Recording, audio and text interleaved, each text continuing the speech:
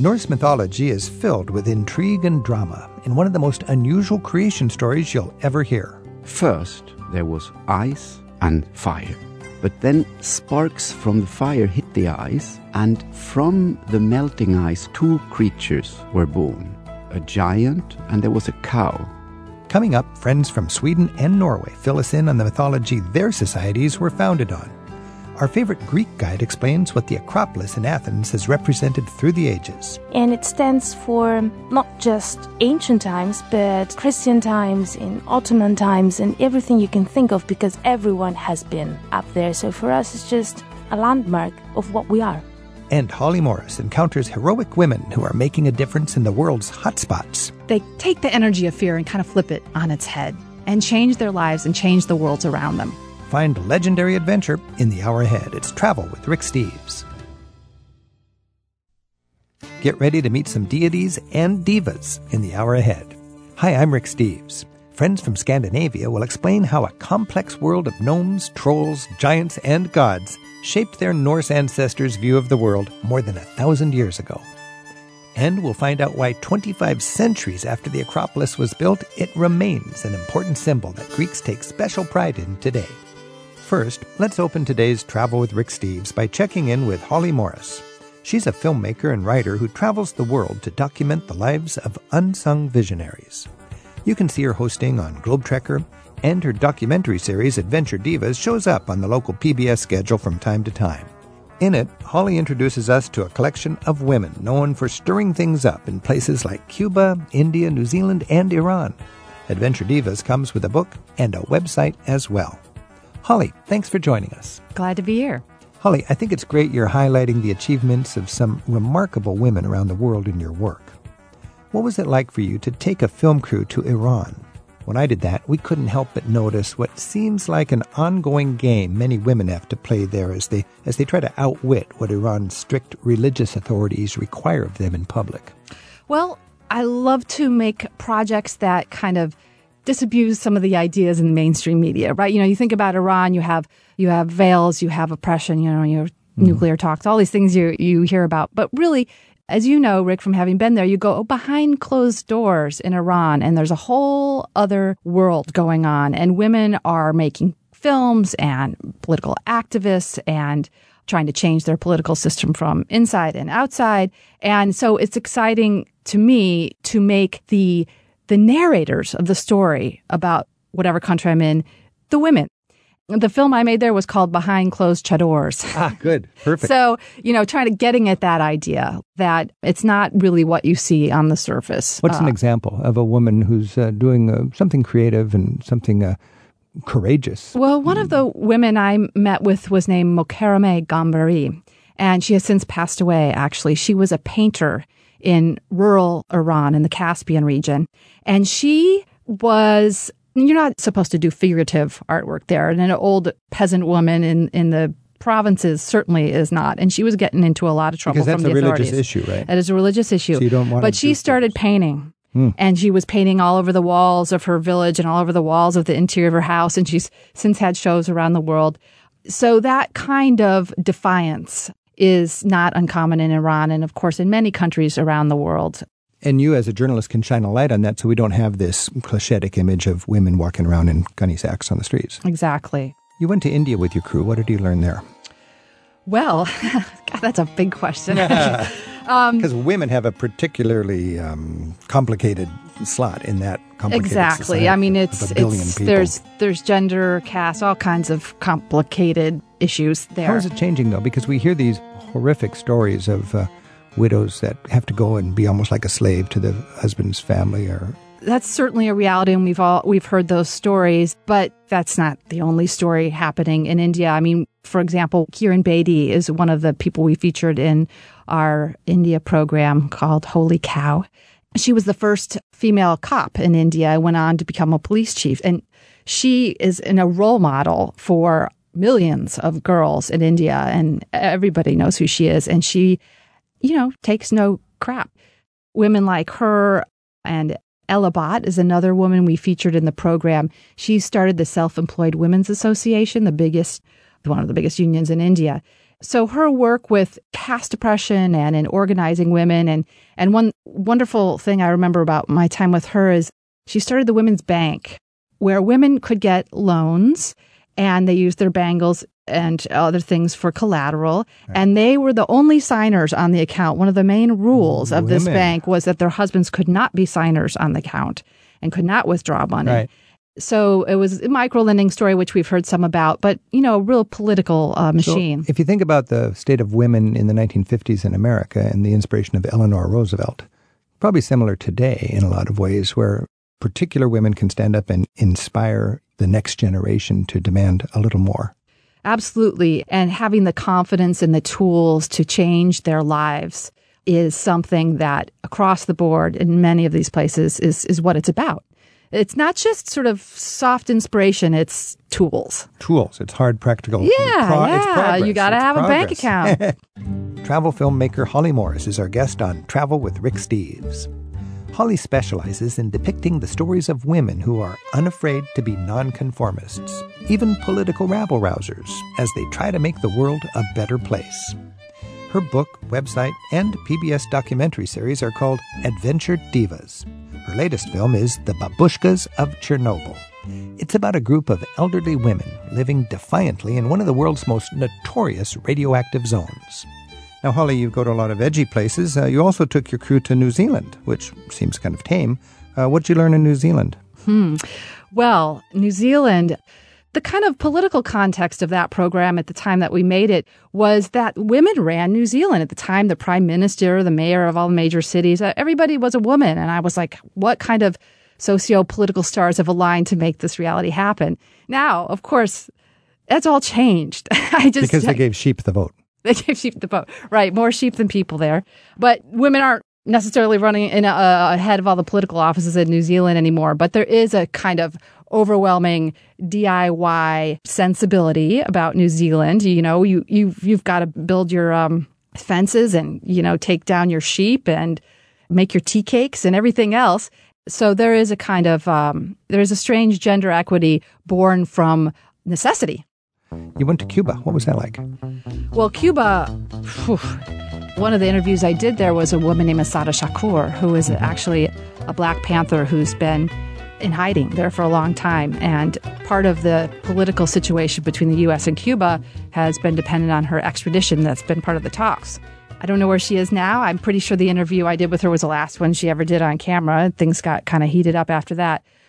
So it's hard to talk about Cuba and not talk about politics, at least historically. But another woman we featured there was Gloria Rolando, who's a filmmaker who did films about the Yoruba religion there. Is it particularly repressive for women? Or, because my experience with a lot of socialist governments is they are supportive of women's issues. Yeah, I mean, they have an incredible literacy rate among women and the poor in Cuba, and a good medical system, a lot of things to be proud of. Mm-hmm. I think in terms of artistic and political expression, there's obviously been a lot of oppression. But, there's machismo, right? Lisette Vila, who is one of the women we featured in the film, was like, machismo, Leninismo. It was, so yes, there's the government, and then there's machismo. So these things both affect women. Sort of the demographic or the attitudinal reality of the culture. Mm-hmm. I know Ortega had that problem also in Nicaragua because they were quite macho. Mm-hmm. At the same time, women were very empowered with the whole Sandinista thing. And finally, I'd like to go with you to Ukraine because your newest project is The Babushkas of Chernobyl.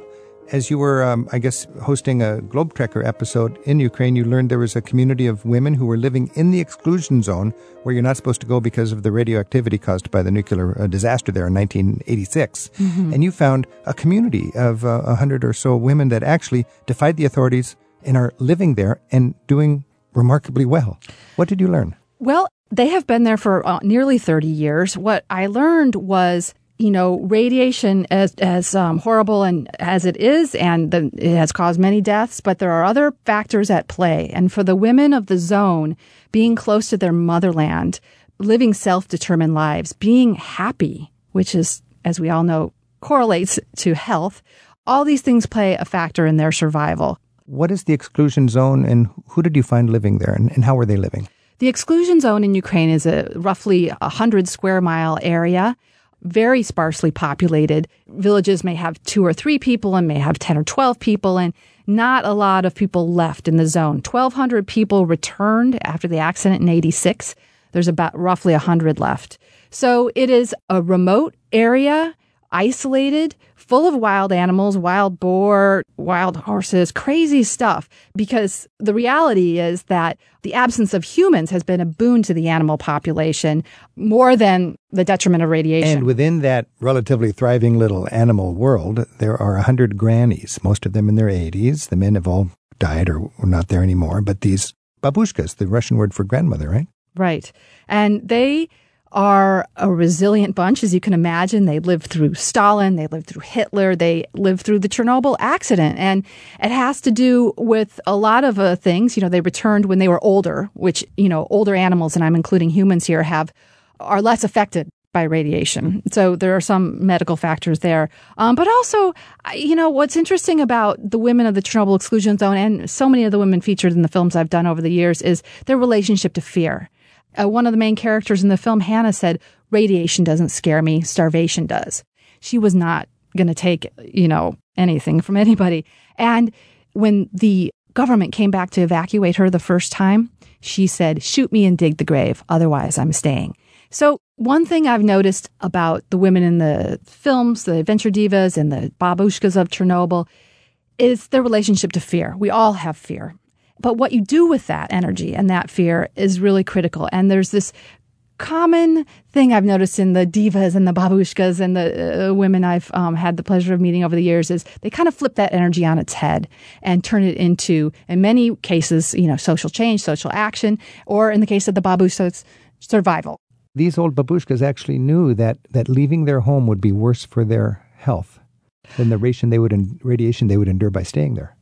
Across the board, the women of the zone have said, they have these wonderful aphorisms that, if you leave, you die. Your soul lives in your village. If you leave your village, your soul is crushed.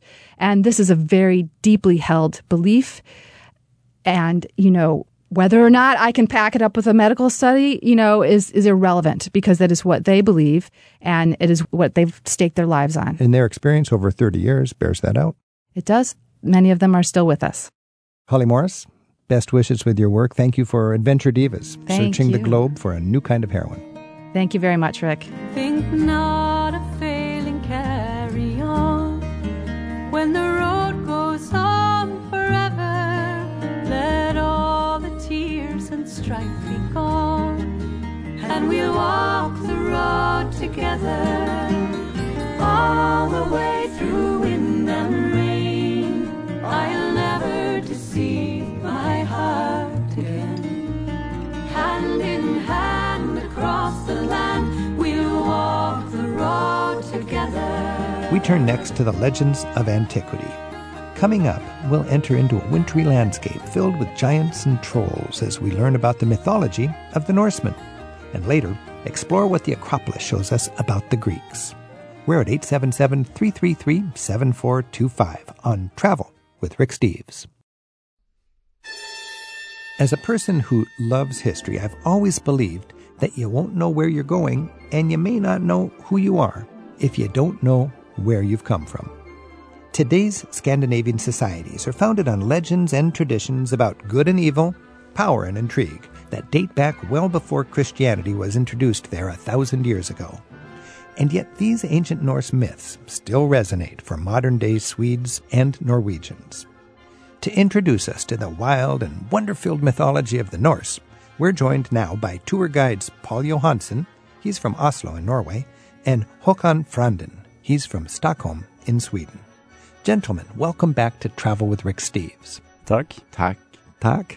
Paul, when you're in Norway and helping Americans better understand your culture, does the Norse mythology even matter to you as a teacher of Norwegian culture? Oh, it definitely does. Mm-hmm. And especially when I talk about the Vikings, because they had such a strong belief in the Norse gods. So to be able to understand the kind of the mentality of the Vikings, you have to know something about the northern Norse mythology. So if you think of very devout Christians, you could actually have similarly devout pagans on the Viking ships following the stories of their religion. Yes, you can, for sure. And also, when we visit stave churches, for example, there are many of like the old symbols, like the snakes and so on. Even though it's a church. So these are the Vikings wooden churches that you find in Norway. These iconic Norwegian churches that go back 1,000 years. So you find the Viking designs and mythological themes incorporated into their new Christianity. Yeah, you do, because there was a transition here, right? From going from Norse mythology to Christianity. Well, in Norway, doesn't that define the beginning of the modern age or the end of the ancient world, or what is that? The transition from pagan. Well, I guess that's when we stopped being barbarians and traveling around the world and raping and pillaging. We became a bit more civilized. What century would that have been? Oh, that would be back in the 11th century, more or less. 1,000 years ago. 1,000 years ago. You Norwegians have come a long way in 1,000 years. I would say so. In the area of civilization. Yeah. Thank you for doing that. You're by welcome. the way, because I know there was a time when you were the frightening force coming down from the north. There certainly was, and but I also warned to remember sometime that you have to behave. If not, the Viking in me might come out. Oh, so the Viking still survives in your DNA. Yeah, sure it does. All right. Now, Håkan, from Sweden. Of course, Sweden and Norway are two different cultures. There's a lot of similarities, of course, but as a teacher and a guide, what does Norse mythology matter to you as you teach? It matters to me when I go to places like old Uppsala, which was the place where where the old pagan temple was, where they sacrificed to the gods in the past, and where that temple was when Christianity, which you spoke about, took over. They built a church right at the place where the sacrifices had taken place to show that there was a new religion having taken over. And the new religion adopted a lot from the old religion. So Christmas to us, in Sweden today, there's very few people who think about Jesus Christ on Christmas. Mm-hmm. It's just as much an old pagan tradition. So what's an example of something pagan about the way you celebrate Christmas? Well, for example, just the Norwegian word for Christmas, for example, is jul. Right. And the Swedish also. Also Jul. The Swedish and the Danish, yeah.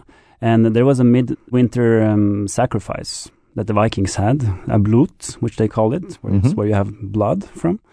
And the midwinter sacrifice, the word for that one was jul. And we have Yule. And Yule is Christmas. Yule is good so Yule. Good Yule. Good Yule, you say. Yeah. Merry Christmas. Good Yule. Yeah, Merry Midwinter Sacrifice. Merry Midwinter Sacrifice. Yeah, that's what it is. That's sort of a... if you were a pagan Norwegian coming back after being frozen in a glacier for 1,000 years, just going to go, what? Merry Midwinter Sacrifice. Well, whatever. Now, Håkan, if you lived over 1,000 years ago in Sweden and you were a devout pagan, how would you imagine the creation of the world?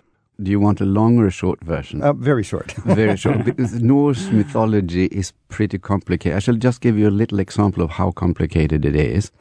Night gave birth to Earth. Earth was the daughter of Night, together with Arnen. And she had day with Delling, and she had sun and moon with Mundilfarn. So that means that Earth is, wait a minute here now, Earth is the half-sister of day, sun and moon, and the daughter of night, and Earth is also the first wife of Odin, king of the gods, and with Odin she had the son Thor. Crystal clear, wouldn't you say? This sounds like some sort of a soap opera of the pagan world. Yeah. All sorts of people having children with each other. Yeah. That's right. Yeah. It's a complicated family. Yeah, there were a lot of them who had children within the family. A lot of intrigue, a lot of drama. A lot of intrigue and drama. So, and is it essentially the same in Norway and Sweden back then? Yeah. But that is just to give you an idea of how complex it is. So if I shall describe how the universe was created, I have to do it in a very, very simple way. Is that okay? Yes, okay. Please do. First, there was ice and fire. Nothing else. But then sparks from the fire hit the ice, and from the melting ice, two creatures were born. There was a giant that they called Troll in Norway. His name was Ymer, and there was a cow. So now there's a cow and there's a giant. The giant starts to give birth to other giants. The giants, the Troll, are horrible beings. Mm-hmm. He gives birth from his armpits. The cow licks on the ice, and out of the ice comes god named Bore, King Bore. We call him, that's winter today. That's the first of the gods. Okay, so now there's a giant who gives birth to giants, and there's a god named Bore who begins to give birth to, together with his wife, who is also a giant, gives birth to the gods. And all of a sudden there's a lot of gods, and the most important is Odin. And he hates the giants, so he decides to kill Ymer, who gives birth to the giants. He does that, and from Ymer's body he builds the whole universe. Everything you see around you is Ymer. Rocky Mountains is Ymer's bones. Earth is his flesh. The sky that you see above you is his skull. The sparks from the fire were thrown up, became the stars, and Odin had two cousins that he disliked because their father was so proud of them. So he threw them up into the sky. That was sun and moon. And he condemned them to be chased over the sky until the end of time by two wolves. And out of the earth grew a tree, Yggdrasil, the world tree. In the branches of the tree, kingdoms grew up. Almost finished now.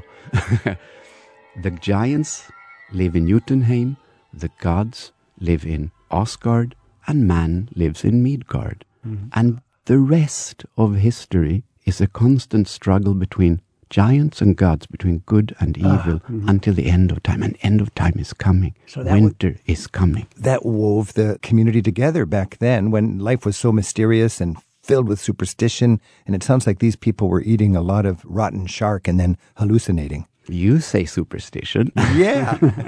You say superstition. Yeah. This was a religion. that was a what? It was a religion. It was a religion? Yeah, no. Yeah. Oh, okay. Come on. This is how the universe was created. Now, in Norway, do you learn this in school? How do you know all of this? Yes, you learn it in school. I even had it as a main subject back in high school. Is that right? Learning about the gods and interpretations. Now, Håkon mentioned Jotunheim. When you travel in Norway, you come to a place called Jotunheim. Yeah, we call it Jotunheimen, which is the home of the giants. And it would be on the top of the mountains, the most dramatic place. The most dramatic place. Oh, man. Certainly. This is... So when you know a little bit about this, I think your sightseeing comes to life when you're in Sweden or in Norway. This is Travel with Rick Steves. We're talking about Norse mythology. We're joined by Håkon Franden from the Kingdom of Sweden. And we're joined by Paul Johansson from the Kingdom of Norway. And you're both still kingdoms, but of course, that's a whole different story. Constitutional monarchs. Now, Paul, if you lived 1,000 years ago in Norway and were a good pagan, which god would you respect the most? Well, I can just go back to my childhood, because there was a god back then that was very important to me, and that was Thor. I knew he was going to say Thor. Thor, okay. Thor with the hammer, you know. He's kind of like a superhero, you could say. You know, super god. He's the god of the gods. He fits in the same category with Superman and Spider-Man, and for me, he was a very important god. He had his hammer, Mjolnir, which he would hit everything he threw it at. He rode across the sky with his chariot and his two goats. He ate the goats every evening and then collected their bones in their own skin, and they would resurrect the next day. You know, I think I've seen images of that at the City Hall in Oslo. Yeah, that's right. They've got those beautiful carved wooden painted panels. That's gorgeous. True. Yeah. Now, Thor's a big deal, and you've even got a day named after Thor, day of the week. That is Torsdag. In Norwegian, Torsdag. And Thursday in English. Yeah. And Torsdag in Swedish. And in Swedish and as then well. On Friday is another Norse god? That's Frigg. Frigg? Yeah, which was the wife of Odin. So Friday, and do we even have... Is Wednesday an old derived? Wednesday comes from Odin. Odinsdag. Onsdag so in Norwegian. Wednesday, Thursday, and Friday come from Norse gods. Yeah. A lot of people don't realize that. This is Travel with Rick Steves. We're talking with Håkon Franden from Sweden and Paul Johansson from Norway. We're talking about Norse mythology. Our phone number is 877-333-7425. Christine's calling in from Evans in Georgia. Christine, thanks for joining us. Hi, Rick. Hey, Con and Paul. I just had a question about how we can best include Norwegian culture and Norse mythology for our young daughters when we take our first family trip to Norway that's coming up soon. Mm-hmm. Is your family Norwegian? So my great-grandparents are from, I'll pronounce it wrong, but Asara and Fjotland. Fjotland? In Norway. Setesdal Probably- Valley, is that? Oh, Setesdal. Setesdal. Oh, yeah, I yeah, love yeah. Setesdal. Yeah, that's a nice place. Yeah. Okay, so yeah. Christine's going to try to introduce her kids to their Norwegian heritage. How can they incorporate some of this? Well, are you going to travel to Oslo? Yes, so we Yeah. will go to Oslo, Bergen, and Kristiansand, Yeah. but we won't have too much time because it's on a cruise ship. Yeah. So in Oslo, there are several good ways to encounter some of the Norse mythology. For example, you can go out and explore the Viking ship museum, which is very, very interesting. And there's also a folk museum there, not far from the Viking ship museum, where you can actually find an old stave church, which are old wooden church that dates all the way back to the Viking age. It's kind of like that Norwegian wooden Gothic. Yeah, that's true. And we also have a Viking exhibition at the historical museum that you can go and check out. Beautiful Viking art carved into some of the ships and the gear with the ships. The Viking Ship Museum has a lot of wagons and belt buckles and a lot of these artifacts that they found on the ship. Yeah. They're still there. Yeah. Now, when Christine's in Setesdal Valley, this is one of the most traditional places. You have a chance to see some. I think she will find a stave church there as well, actually, and that's your best shot to seeing more of the Norse mythology and things from the Viking age, you could say. She wants to feed her kids something extremely traditional to eat while they're going out to Setesdal Valley. What would that be, Paul? Some lefse, for example. Yeah. Just this potato tortilla, sort of. Potato tortilla, that's a good way to teach. Yeah, that's very typical. Some lefse and with some butter and some sugar on it and some cinnamon. Oh, yeah, have you done that here, Christine, already with your kids? Lefse? No, we haven't. Have some lefse. And then when I was a child and I visited my relatives in Norway, we went to Tonsberg, which is like one of the historic cities. Yep. And we went to an old medieval kind of fort, and we had rømmegrøt. Rømmegrøt, yeah. Tell about rømmegrøt. So rømmegrøt is sour cream porridge. And it's delicious. We eat it actually with some sugar and cinnamon and some butter, and also with salty meat on the side. Oh, with salty, so it can be a savory thing as well as a dessert. It can be a It's full the meal. dinner. And then you have the flat bread. In fact, my son was just sailing with you on the He fjord, was. and he said you ate porridge all the time. Porridge every morning. So, Christine, be sure to introduce your kids to, say it again, Paul. Rømmegrøt. Rømmegrøt. I'll try to remember that. right. Do you also have any recommended books of like Norwegian folk tales or Norse folk tales that we can read before the trip? You'll get a lot of them at every site. Yeah. When you go to Big Doy, the museums, and when you're in Oslo. Or go to a good bookstore in Oslo, and you can find. There's one book that I bought was in English, and it's just called Norwegian Folk Tales. I don't remember what company got it, but that's a very good one. So try to search for that one on the internet, Norwegian Folk Tales. Okay. It's very good. Okay, Christine, thanks for your call. Thank you so much. Best wishes on your trip. Oh, thank you. Bra. Bye-bye, Rick. Paul Johansson from Oslo and Håkon Franden from Stockholm are our guides to the myths and legends of Scandinavia right now on Travel with Rick Steves. Paul, when you think about these gods, when you spoke of Odin, it just felt like you really had an appreciation of this god. Tell us more about Odin. Yeah, so Odin, he was the god of all gods. The normal people normally wouldn't worship Odin. He was more a god for the kings and the chieftains. I know a lot of Americans, they already heard about Valhalla. Yeah, which is the hall of the warriors where Odin sits, and he's the king of that hall. Is that kind of like heaven if you're a Norwegian pagan? It is. Kind of, yes, it is. It's where the fiercest warriors, they will come to Valhalla. Yeah. It's a huge hall. It has 540 gates. 800 men can pass through each gate at the same time. And there's a huge pig that they sacrifice every evening. So they have a big feast. And then the next day, the pig lives again. So, and they re-eat the same pig. And these are heroes. Are they all men? I mean, I don't hear any women discussed. They are all men.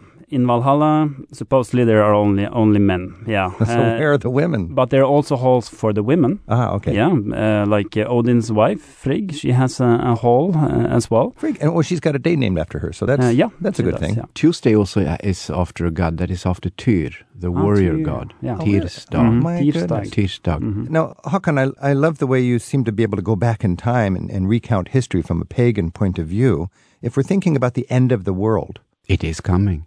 Winter is coming. Tell me about this. You're 1,200 years ago in Sweden, we're wrapped in animal skins. Yeah, but it has not yet come. Okay. You must understand that, first of all, we're talking about Ragnarök, the end of the world. Ragnarök. And it will come. Winter is coming.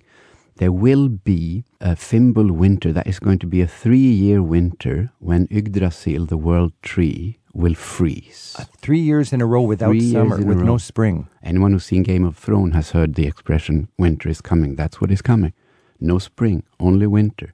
The world tree will freeze, and the final battle between giants and gods will take place, and it's going to be a fantastic battle. I'm not going to go into details, but it has a very un-American ending, because almost everybody dies. Almost. It's not a typical Hollywood ending. There's no No, happy ending. it's not. Almost everybody dies, but not quite all. Balder, that is our Jesus Christ, Right. has died already, but he will now return from the kingdom of the dead. And when everybody's dead on the battlefield and the world is in flames, the female gods survived. Nordic mythology is a bit feministic. The female gods survived, and Balder survives, and some more.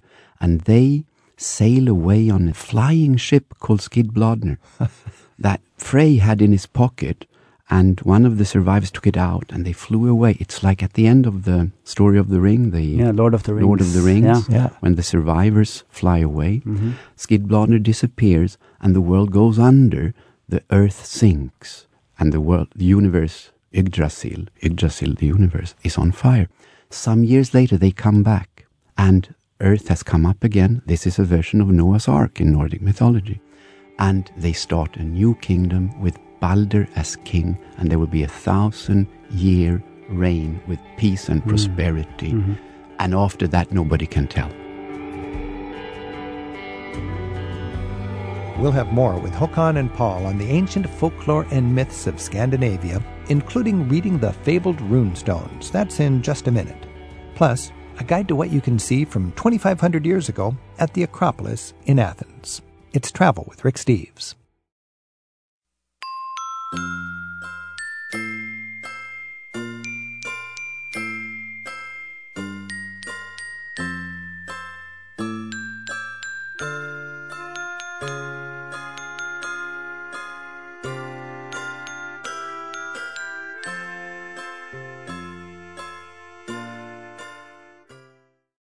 We'll get a Greek view of the Acropolis in just a bit. Right now on Travel with Rick Steves, my tour guide friends Paul Johansson from Oslo and Håkan Franden from Stockholm have been taking us deep into the mythology of the Norsemen. Their legends and stories about the cosmos may date back thousands of years, and only a fraction of them have survived up until today.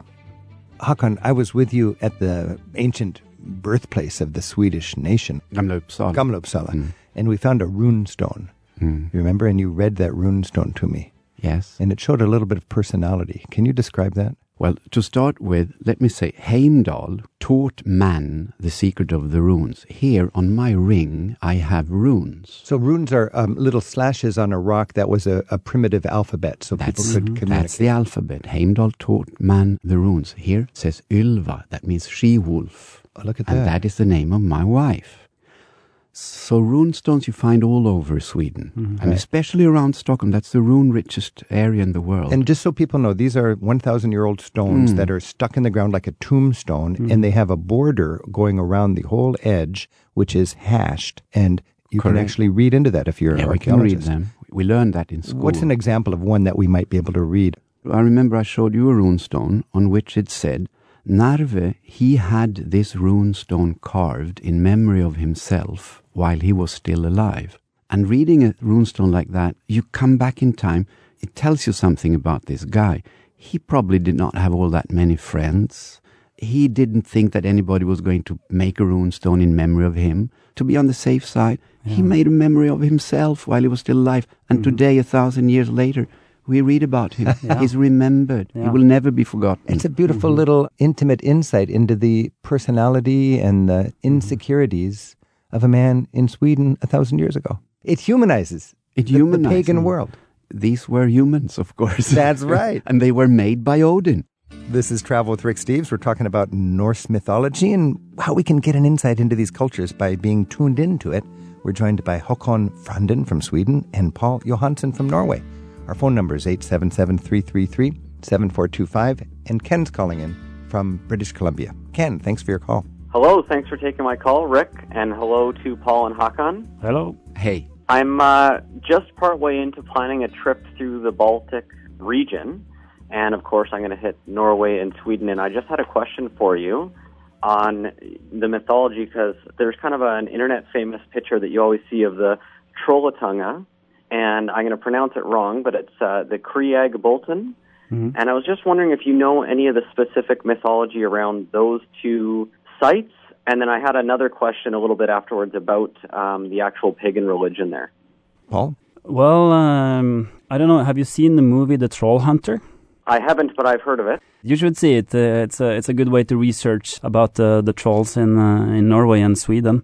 The thing with the trolls is that they could not stand daylight. When they were out in the daylight, if the sun came up, they would turn into stone.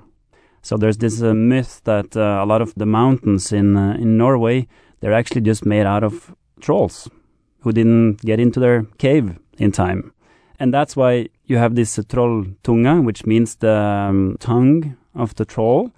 They kind of think that was a troll standing. The sun came up, he had his tongue out, and it adapted that name. That's the story behind it. So very literal then in that sense. Yeah, exactly. It is. And then, I'm from British Columbia in Canada here, and we do have a Native American population up here that still practices their religion. Would you find that in Norway and Sweden? Would you find that there is a local population that still practices the mythology or the pagan religion there actively? Well, actually, no, you wouldn't. Very rarely. Very rarely. I know there's a community in Norway that still worships the old Norse gods, and they're recognized as a community. They even receive some money from the state. But this is a very marginalized part of the population. In Håkon in Sweden? Well, people who worship Norse mythology in Sweden today would be considered right-wing extremists, close to fascists, who want to go back in history to the great days when we were the great Vikings. Make Sweden great again. Make it great again. And we are we are not great. We're just kind nowadays. Don't worry about us at all. That's so un-Tor-like. You're just kind. Yes. Ken, thank you for your call. Thank you very much, Rick. Take care. Well, on that note, it is just so interesting to get a little glimpse. And when you think about the heritage that Norway and Sweden has, going back far longer than a lot of people recognize, can we just close this conversation with some sense of how that contributes to who Norwegians and Swedes are today? Paul from Norway? Well, I think this is interesting because especially during the 19th century, during the National Romantic period in Norway, a lot of, especially the creations of the trolls and these things, they had a kind of a renaissance. The resurgence of Norwegian nationalism. When we were looking for what's typical Norwegians, trolls were a part of that. Yeah. Yeah, and played a huge deal that way. Like in many countries, they would dig into their mythological past to give them legitimacy. Exactly. Håkon, thinking about the rich heritage and history that Sweden has, today, is there anything that this Norse mythology contributes to the Swedish character, would you say? Yes. I think that we have a very strong feeling for protecting environment, which is a part of Norse mythology, to take care of the land. To be close to the land. I'm thinking about when I grew up, we had the tomten living in our farm. Mm-hmm. We took care of the farm because otherwise we knew that he was going to be mad at us. The little mythological creature. Yes, the tomten is like a gnome, who probably is the first farmer who once broke the land where your farm is. He's buried under a mound on the farm. He doesn't let go. He stays and keeps looking after the farm, and you better take care of it, or otherwise he's going to be angry with you. So centuries of farmers on that same place have respected that. Centuries. And every Yule, every Christmas, we would put out porridge with butter to the tomten.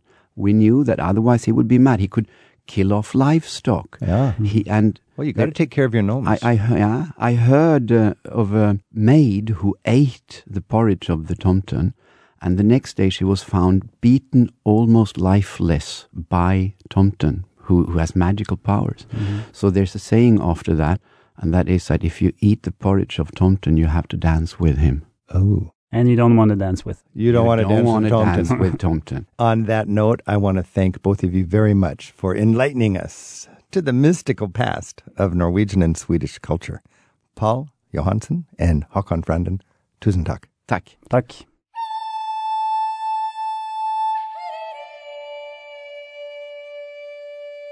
It started out as a citadel on a large rock outpost where the Parthenon was built as a temple to the goddess Athena in the 5th century BC. Today, the Acropolis is one of the most familiar sights from the ancient world.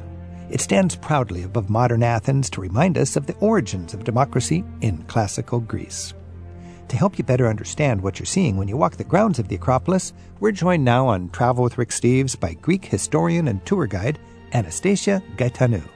Anastasia, thanks for joining us. Thank you. It's nice to be here. So, for a person from Greece, when you look at the Acropolis, high above the city of Athens, what do you think? What does it mean to you? Oh, what it means. A lot of things. I'm definitely proud at looking at it. It covers thousands of years of history, and it shows us the values of democracy because it's actually the pinnacle of democracy of ancient times. It's a symbol of power of those times. It's a symbol, a classical symbol, and through the ages. And it stands for not just ancient times, but Christian times, in Ottoman times, and everything you can think of, because everyone has been up there. So for us, it's just a landmark of what we are.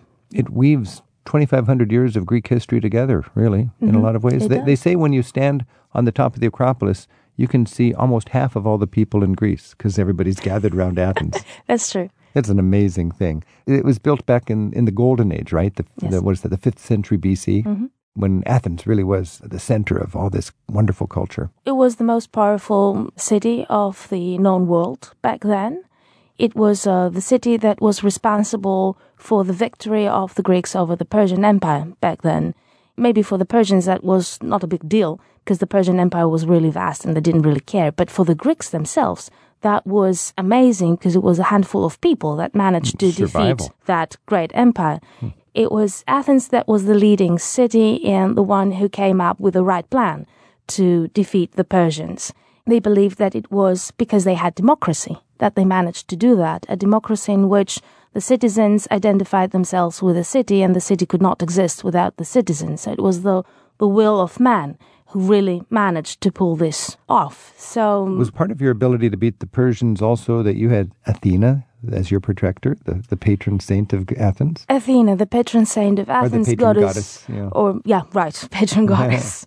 Goddess of wisdom, but also the protector goddess of fighters, soldiers, warriors. Describe the 40-foot-tall statue of Athena that stood up on the Acropolis. This must have been a wonder in the ancient days. It was a wonder of the ancient days. In ancient days, it was quite common to have big statues of the gods. The temples were not that big in the classical time because it was democracy, so everything had to be in a comprehensible size for men. But the statues were representing the gods, so they had to be big. And they had to be awesome. Lots of gold. Yeah. And usually they would be a wooden skeleton clad or coated with ivory and gold. And that particular one had about more than 2,500 pounds of gold on it. It was really huge and shiny. And this was actually had a reflecting pond in front of it to exaggerate the grandeur of it? Well, we're not sure if it was really for that reason because it was quite deep in the temple and we don't know if the sun did shine on it. But it definitely made the statue more awesome because of that basin. You could not go very close to it. And they needed the water because of the ivory. It needs humidity. Perfect. See, there's so many little subtle expertise that they had in the 5th century BC to know that ivory needed water. It's really quite amazing to me. We're exploring the Acropolis in Athens on Travel with Rick Steves, and our guide is Anastasia Gaitanou. Now, we know the word Acropolis. Literally, it means the city on the hilltop, or the high city. High city, that's what it means. And you've got Acropoli all over the ancient world. Yeah. But when we say the Acropolis, it doesn't necessarily mean Athens, but I think the most famous Acropolis is the Acropolis in Athens. I would say when we just refer to an Acropolis, we mean Athens. If it's another Acropolis, we always say which one. Now, the big news is there's the new Acropolis Museum, just opened a couple of years ago, in right in the shadow of the Acropolis. Describe what it's like for you as a Greek tour guide and somebody who loves Greek history and art to have this new museum to take your groups into when they're seeing the Acropolis. Very difficult to describe that feeling, but it's a world-class museum, I think, really world-class museum. And the Acropolis and the museum together, they complete each other. You can't really grasp the whole thing, what the Acropolis stood for, if you just see the ruins or if you just see the museum. You just have to see both. The good thing is that the one is next to the other, and the museum is constructed with very, simple-looking materials. It's mainly glass, steel, and concrete. Whatever you see in there was found either on top or around or on the slopes of the Acropolis. There's nothing else in there. And it's a state-of-the-art museum, beautifully designed. Definitely. The last floor is dedicated to the Parthenon, and it's a bit turned so that it's in perfect alignment with the Parthenon itself. And the size of it, not the height, but the rest of it has exactly the same size as the Parthenon. And it has glass walls. So from there, you can actually see the Acropolis and the Parthenon, and you can identify yourself with that. You can really understand how the building looked like, how this wonderful reliefs and statues looked like, and you can have a kind of complete image in your head and understand really that splendor and grandeur of that building back then. It's just amazing. And it is amazing to think that this state-of-the-art modern museum, built right in the shadow of the Acropolis, the top floor is the size of the footprint of the Parthenon in the sort of same orientation as the Parthenon. And, of course, the Parthenon was surrounded by these elaborately carved, beautiful Golden Age frieze with all these great mythological stories and characters. And when you walk around the museum and you look at the frieze, you realize there's 3 kinds of bits of the frieze that went all the way around the Parthenon. There are bits of the frieze that are gone. There are bits of the frieze that are in London, and there are bits of the frieze that are there in Athens. It's and almost as in if London and in some other museums of the world. It's almost as if this museum was built to make a comment that the rest of those bits of the frieze have a spot right here. Well, it's definitely one of the reasons why it was built. Definitely, because one of the arguments so far of not returning these pieces was that we did not have a proper museum to house them. So now, that argument is interesting, and I think over. that's a good case. You can make a case that if there's a treasure that's for all of humanity, and the home of this treasure can't really put it in a safe place, it's better in a faraway city that can take good care of it and more people can enjoy it. And that was the case London made, to have the Elgin marbles, part of the Parthenon, in London in the British Museum. The Greeks seem to have taken that challenge when England said, well, you don't have a legitimate, safe, decent place for these treasures. And what did you do? Well, we built a museum. And now, what's the status of the discussion now?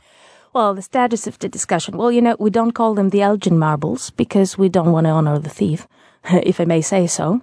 We call them the Parthenon marbles. Elgin, or the thief, was the British, was he a general or something that took them home, or how did he? He was the consul of England in Constantinople, that's today's Istanbul, when it was still the Ottoman Empire. Oh, and Athens was part of the Ottoman Empire. And Athens was a part of the Ottoman Empire, so he managed to get a permit of first making sketches of the Acropolis, but then 1 year later they broke the war between France and England, of course neither in France nor in England, but in Egypt back then, and it seemed as though England would win. Did not, but it seemed that way. So he got a second permit that allowed him to remove pieces of the Acropolis but were already on the ground and did not really have any carvings on them. He interpreted that a bit differently, and he was not just active just on the Acropolis, he was all over Greece, something that many people don't know. He tried, for example, for a very long time to get the Lion Gate of Mycenae, but that is very heavy, and the ropes of his crane kept breaking. So that didn't end up in the British Museum. Anyways, we've got a little bit of the Parthenon still in an ongoing story. This is Travel with Rick Steves. We're talking about the Acropolis, the magnificent Acropolis, the crown of Athens, and the new museum, the state-of-the-art Acropolis Museum, right in its shadow. We're talking with Anastasia Gaetanou.